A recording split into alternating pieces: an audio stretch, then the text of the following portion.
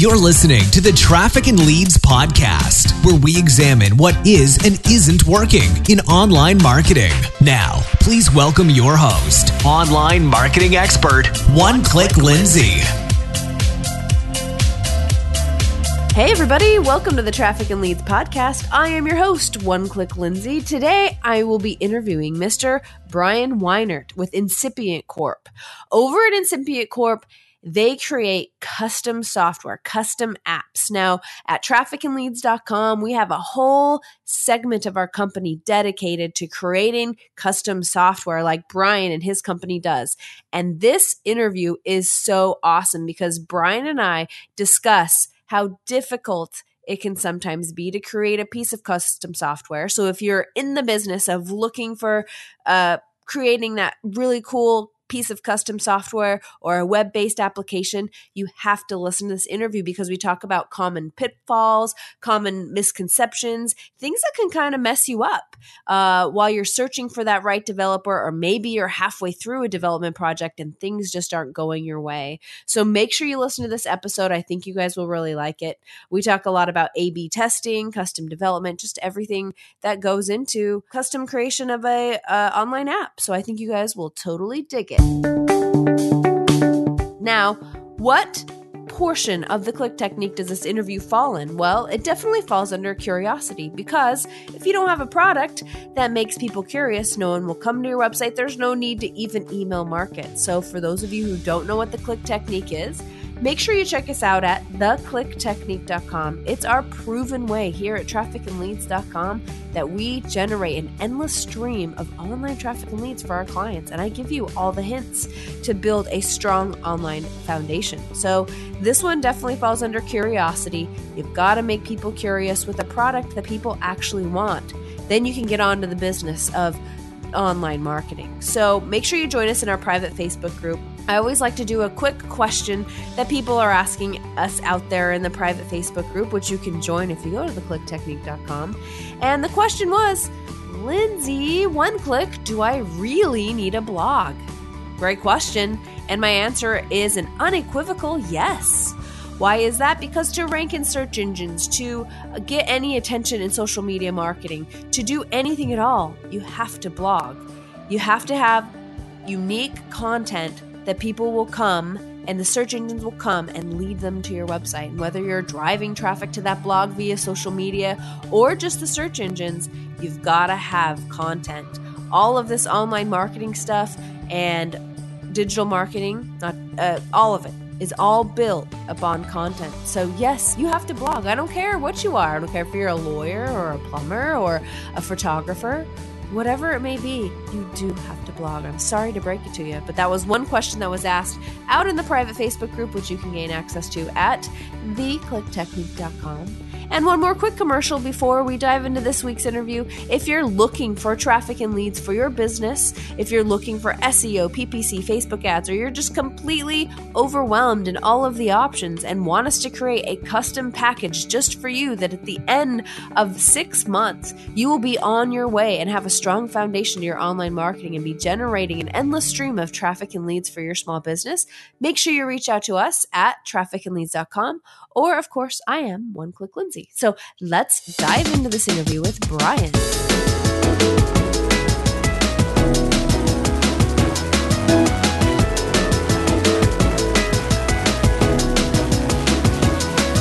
Hey, Brian, welcome to the Traffic and Leads podcast. Hey, Lindsay, thanks so much for having me. Sure. So tell me and the audience what you do over there at Incipient Corp. Yeah, no, I would love to. So I primarily head up our services side, and we work with all of our clients through the product development lifecycle, typically starting right in the beginning with conceptualization and helping them properly define a product and validate their assumptions before going to market so that we can have a successful execution and grow the product over time. That sounds good. And when you say product, are we talking about SaaS products, which is software as, I'm just going to explain it for the audience, software as a service, meaning people pay you $50 a month and they basically have access to this piece of cloud software? Or do you do mobile apps, or do you do web apps? What do you do?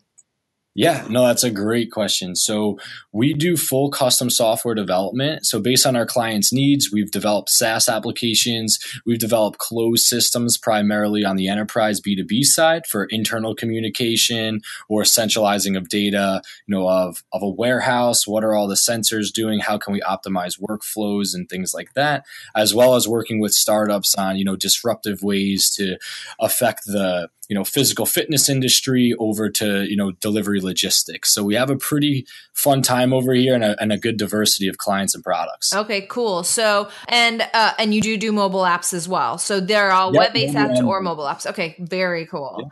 Yep. That sounds awesome. Just curious, what language do you primarily develop your web apps in? Yeah. So on the website, we do a lot of B2B, and a lot of the people we work with are in finance and supply chain. So typically they're built on .NET. And as a front end, we typically lean towards Angular. Okay. Very cool. So just for those that have never delved into developing a product like a web app or an application or something, is it fair to say that it can be a very expensive and lengthy process, and so you really want to get it right up front? Is that fair to say? Yes, it's a very fair statement. Yeah. Because with the changing of requirements and different things, and just like custom coding overall can be an extremely costly endeavor. And so what Brian and I are going to talk about today is Brian has ways of knowing before you actually get all the way into creating a product and testing it and doing all of that to see if it's even a viable option. So someone comes to you with an idea, Brian, where do you take it from there? Yeah, we typically like to, when anyone comes and they ask, what is the process, right? The way that we help them align the segments of the process is what we like to call internally, dimensional design, using the analogy of a house, right? So Lindsay, you come to me with, a great new product idea. You're not sure is it out there? Is it even feasible? What's the market size? And if all of that's good and we check all those boxes, what's my next step? Well, let me stop you there. So let's pick an example to lead us through this interview. So let's say I come to you, Brian, and I have an amazing new SaaS idea for weight loss, and people will pay me $50 and then they have access to this amazing weight loss software that will give them tips on how to lose weight and private coaching, and also do a whole bunch of other really cool things that people would want access to. Yep. So what do? You dive in and see what the competition is? Do you run Facebook ads? What do you do? How do you know if it's even competitive or if people will want it? Yeah, no, that's a great question. So from our side, a lot of the product vetting is based on, market size and market segments, as well as vetting out the feasibility of the technology. So a lot of our first steps are, really helping the person identify what is the core problem that you're solving. Right. A lot of people come up with a great idea, similar, how you just did, right? Let's build a fitness platform. We can have recipes to work out, to personal trainers, right? But what is your core, right? What is going to differentiate you from everyone else out there, like Weight Watchers or anyone else, right? Are you trying to be a curator of all this content, or do you have a niche, right, and a core problem that you're solving? So typically that's the thing that a lot of people struggle with a product, and where a lot of time and, either financial or time resources are lost because they're heading in too many directions at once. So our biggest thing is identifying your core. What's your differentiator? And is that problem being solved by anyone else? And if it is, how are they solving it? And what approach are you going to take that you feel is different and will be more beneficial? Okay. And so as far as figuring that out, do you have any special tools you use, or do you just send your team out to do some massive amount of Google searching? Yeah. So on the market research side, a lot of people that we work with, right, are more on the B2B side, or having a startup idea or new venture that they would categorize as disruptive, meaning that there's not a lot to benchmark off of, right? So we need to draw some assumptions based on what other people are doing. So for example, in your case, right, we would want to really identify what are the big brands doing. Right. When people are always trying to build a big product like that, it's typically a good question to ask, why has no one else done it so far? Right. Like bodybuilding.com, right? They've pretty much curated the idea that we're talking about right now, right? I can sign up for Body Space, enter in all my measurements, get workouts, track my workouts, get supplement suggestions, right? Meal plans, all those things, right? So if you had this idea, right, my biggest question to you would be, what's going to be your differentiator, right? And maybe you're I'm going to do it. I'm just going to answer that. I'm going to do it just for the paleo world. It's going to be specific for those who are madly in love with paleo. There you go. Perfect. So now we need to dig in. Now we've segmented ourselves, right? So now we have the benefit of being able to benchmark off of an existing model and see where they've been successful, right? And see what their track record has been and how did they develop their product? Did they start with recipes and supplements, or did they start with workout routines? Right. Of course, we'll also have to see the competitors on the paleo side, but let's leave that out for now and say no one's there so that we can only deal with some variables. So once we go that path, right, it's always good to see other people's roadmaps. As you'll see a lot of. How do you know? How do you know what bodybuilding.com did? Yeah, it's a great question. So on there's different sites where you can track, different domain names that they purchase and how they've scaled their site. And on the mobile side, a really great and easy way to check is to review the history of people's products. So if you simply go to the App Store, you can see the history of all their releases. And each time a company puts out a release, they put notes with either what they're fixing, new features that they're putting, right, or whatever adjustments that they're making where they feel like they're bringing that value to the community. So clever. Most often when you look into that history, right, you might see that bodybuilding.com started with a mobile app for recipes. Right. Maybe over their first 10 updates, everything was recipe updates, right? Maybe they expanded from, morning routines to lunch specials to maybe a full week's planning, right? And what was that growth on the product, which you can typically see, the reviews and the users associated with those times. And then at other times, you'll see maybe a little interjection there where they started a workout thing, right? Did 2 updates on a workout, but then went right back to recipes, right? Or morning routines, which is either going to tell you one of 2 things, right? Based on an assumption. The workouts weren't working for them, or they built the tech really well right away and there was no modifications that needed to be made. So most often you can dig into those releases and of course do more market research around their website, Google Trends and things at that same time period to try to drill in and validate more of your assumptions. I love it. Okay. That's really useful information. Okay. So once you kind of figure that out, then do I know then how do I know that it's going to work, that I should build it? Yeah. So of course we never know for sure, right? But our goal is to be as confident as possible. So obviously, that process is pretty thorough and there's a lot of other things that can be gone into. A lot of the people that we work with will typically already be experts in their space. For example, we're working with someone that owns a real estate company, has been in the space doing large residential and commercial real estate for a while, and is now seeking to develop a platform for connectivity between tenants, property management companies, and landlords, right? So he brings a lot of that market-driven data because of the way that his company's grown and the challenges that he's seeing. Right. So now it's our job to identify what are your business goals and how can we properly align the technology so that when you implement it, right, technology is meant to be operational. It's not supposed to change your whole business, right? It's supposed to improve your existing business model. And a lot of people miss that alignment. And that's where a lot of time and money gets lost with rework because we assume that when you want to drive, the convenience of payment, right, that's a very broad business goal. On the technology side, how can we do that, right? Obviously, we can enable multiple payment methods, ACH, credit, maybe cash check mailed in, and our system can verify that the checks come and check off that all tenants have paid, right? What are the best ways to do this, and where does it bring value to the consumer? And another element, right? How can we maybe provide the consumer with notifications, right, to help them remember when rent's due, and then maybe build a negative, self thing within the product where once they're 3 days late, right, we have notifications coming and no one likes to be reminded when they're not meeting their expectations. So that's really how we look to segment out what's a business goal that's already been validated through some research. And on the technology side, how can we research how other companies are either managing, the consumer behavior of that function to drive conversion? And how can we make sure that our system does the same? I like it. Okay. That sounds really good. So do you guys care at all, like how they are going to get customers on the platform, or do you kind of leave it to them?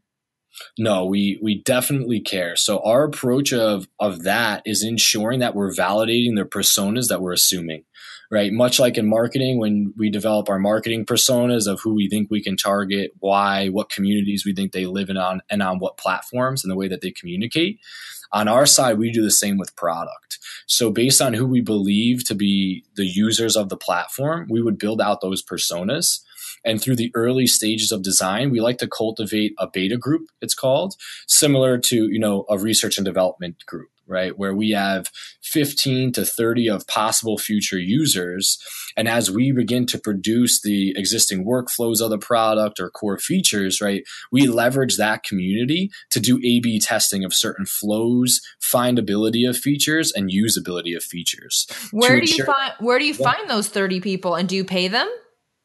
Yeah, so it's a hit or a miss. On the startup side, typically a lot of people are really open to being a part of a beta group. Friends and family are good, but you typically like to get outside of that, first tier of connections because they'll be a little bit biased towards your product and get more out to the third.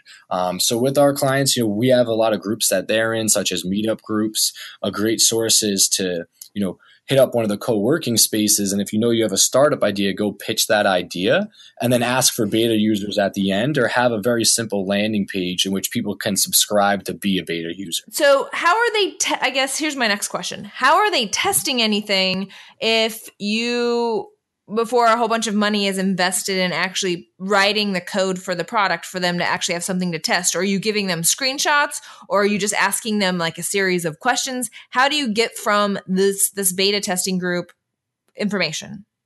Yeah. So we utilize a tool called InVision. I'm not sure if you're familiar with it, but some others might be familiar with InVision or Marvel. So these are prototyping tools. So rather than giving static designs, right, we need to ensure that we have the balance of UX and UI, which is user interface, right? Making sure we have all the components to engage with, and the user experience, making sure that they can visualize what does it look like to sign up, right? What is that process, and how do we define a quote unquote successful sign up? Right. So what we do is we look to build out the total prototype, and utilizing InVision, we can define A/B tests. So if I know you're a beta customer, I can provide an email that will, when you open it, it will show you what you're looking to test. It may say, complete the sign up process. Right. In a recent product, we were looking to optimize the sign up process so someone could sign up, add a vehicle, and complete a function in the product that was needed for repair services, all in under 5 minutes. When we first started with that workflow and A/B testing, we were more towards the 6.5 to sometimes 9 minutes with different users. So we leverage those users to get feedback. And through InVision, when you send a prototype and it opens, we're able to capture a video recording of the person's face and where their eye movement is, as well as a heat map of how they engage with the product. So you can see if you're trying to onboard them a certain way and it took them 30 seconds to find a certain prompt to get to the next page, or they didn't understand the verbiage that was used for a specific field when trying to collect a driver's license or something like that, right? How can we improve that process to get our conversion time down? Right, and onboard people faster. That makes sense. So just lots and lots of testing. Wow. Yes, it's a very iterative cycle. Yeah, for sure. So after you build this beautiful piece of software and your beta group is madly in love with it, then it goes to market. And do you guys assist with that? Yeah, so we help manage the entire product lifecycle. So from product strategy to development and then implementing into the market, we do the same. Typically, what's great with beta users, as you've cultivated a group or a very small community of initial users that see value in the product and that they had a say in helping it come to fruition. Right. So by leveraging that initial group, we look to launch and do initial marketing campaigns, utilizing their word of mouth and referral connections to drive the product. Of course, based on the product, whether it being a public product or a closed product, that's a little bit different.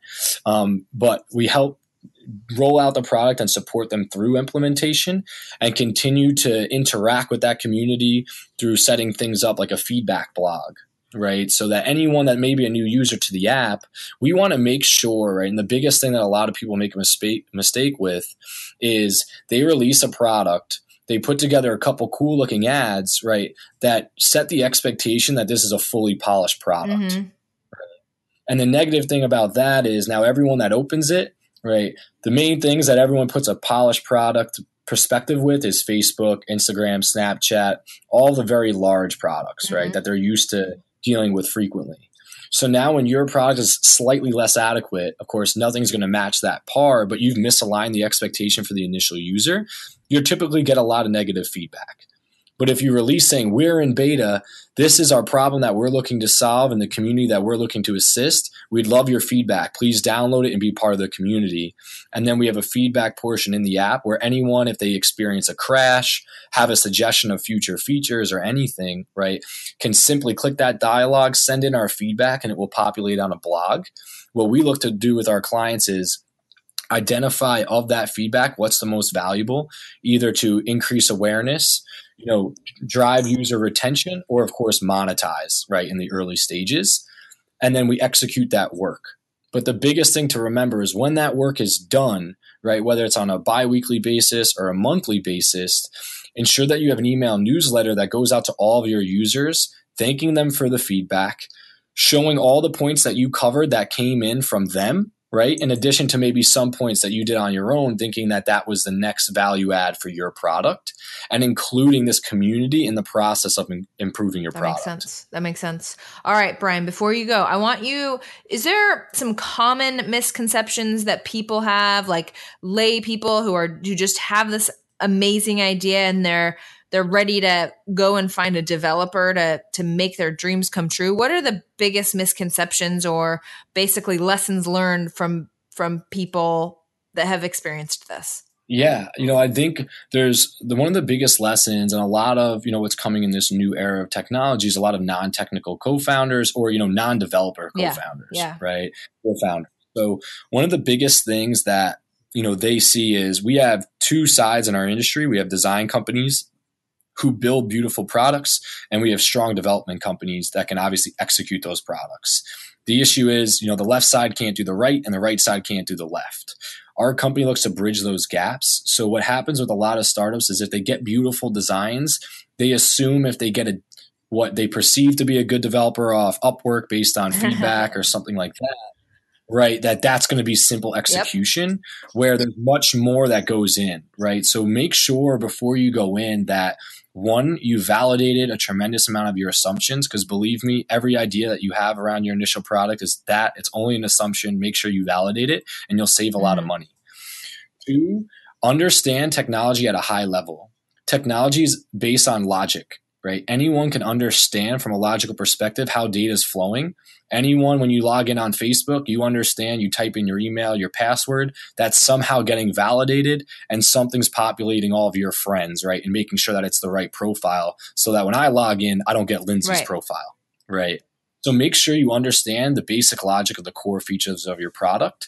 And three, understand the difference between open sourced and closed source technologies, right? Like .NET, very customizable, but on an initial MVP, if you're just looking to validate and get to market cheaply and quickly, you wouldn't want to use it because it will take a little bit longer to develop. Where on the other side, we have Node.js, which is open source. For those very familiar with WordPress, right, there's things like plugins available. So for a login process and enabling Facebook login, right, that's more of a click of a button. So these are factors that you really need to know before going into development, because once you're in development, making changes is like changing course of a cruise ship. Anytime before that, it's like driving a speedboat. And too often people get in and, what the initial budget is after they make a few changes, it doesn't take too much to double or triple that depending on the level of modification. Yeah. And that is something that I did want to mention, and feel free to correct me, but my experience, because we do a fair amount of custom development here as well, is it will probably take you longer and cost you more than you ever imagined. Yeah. And that's not the developer's fault. That's not Brian and I's fault. That's because you're going to get halfway through and you're going to have this feature that you think has to go in phase one no matter what. And that's going to, as he said, turn the cruise ship a different direction. Yeah. No, it's 100% accurate, Lindsay. I'm sorry to break it to everybody in the audience. Pretty depressing, right? Yeah. Measure That's twice. Right. That's right. Wonderful. Brian, you have been so amazing. Before you go, I'm going to turn the time back over to you. Tell the audience again how to find you and anything else you want them to know. Yeah, of course. So for us, our website's Incipient Corp. That's INCIPIENT corp.com. On all social, our handle is at Incipient Corp. So really straightforward there. If you guys have any questions, feel free to reach out. Myself or any member from our team would love talking to anyone with new ideas or ways to implement technology in their life, and would love to answer any questions that you have. Awesome. One more quick question before you go, Brian. So if I have an idea, will you give a free price estimate, or how does pricing work for you guys?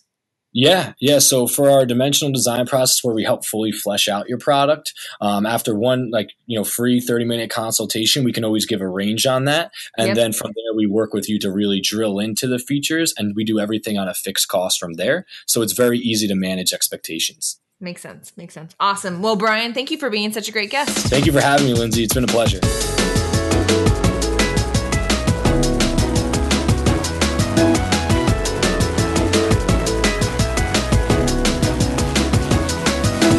So, welcome back from the interview. I re-listened to that interview and I felt like I was kind of negative in the whole world of creating your own web app. I hope from that interview you can at least glean the fact that it will probably be more expensive and more time consuming than you ever dreamed. So before you dive into doing that, you do need to budget for that. And just know that is par for the course when it comes to creating a custom piece of software. Them's the breaks when it comes to creating software. It can be difficult. You'll change your mind halfway through. But on the upside, you can create some really fabulous apps. And if you stick with the process, you can have something super successful. I've had many successful clients build many successful web apps. So it absolutely can be done. So if you like this episode of the Traffic and Leads podcast, you could totally leave me a review out on Facebook, on my Facebook page, or anywhere that you listen to this podcast. I'd sure appreciate it. Or if you have a friend, you can at least tell them about it. It'd be super cool. Thank you so much. Until next time, this is One Click Lindsay with trafficandleads.com, where the solution to your slow growth is just one click away.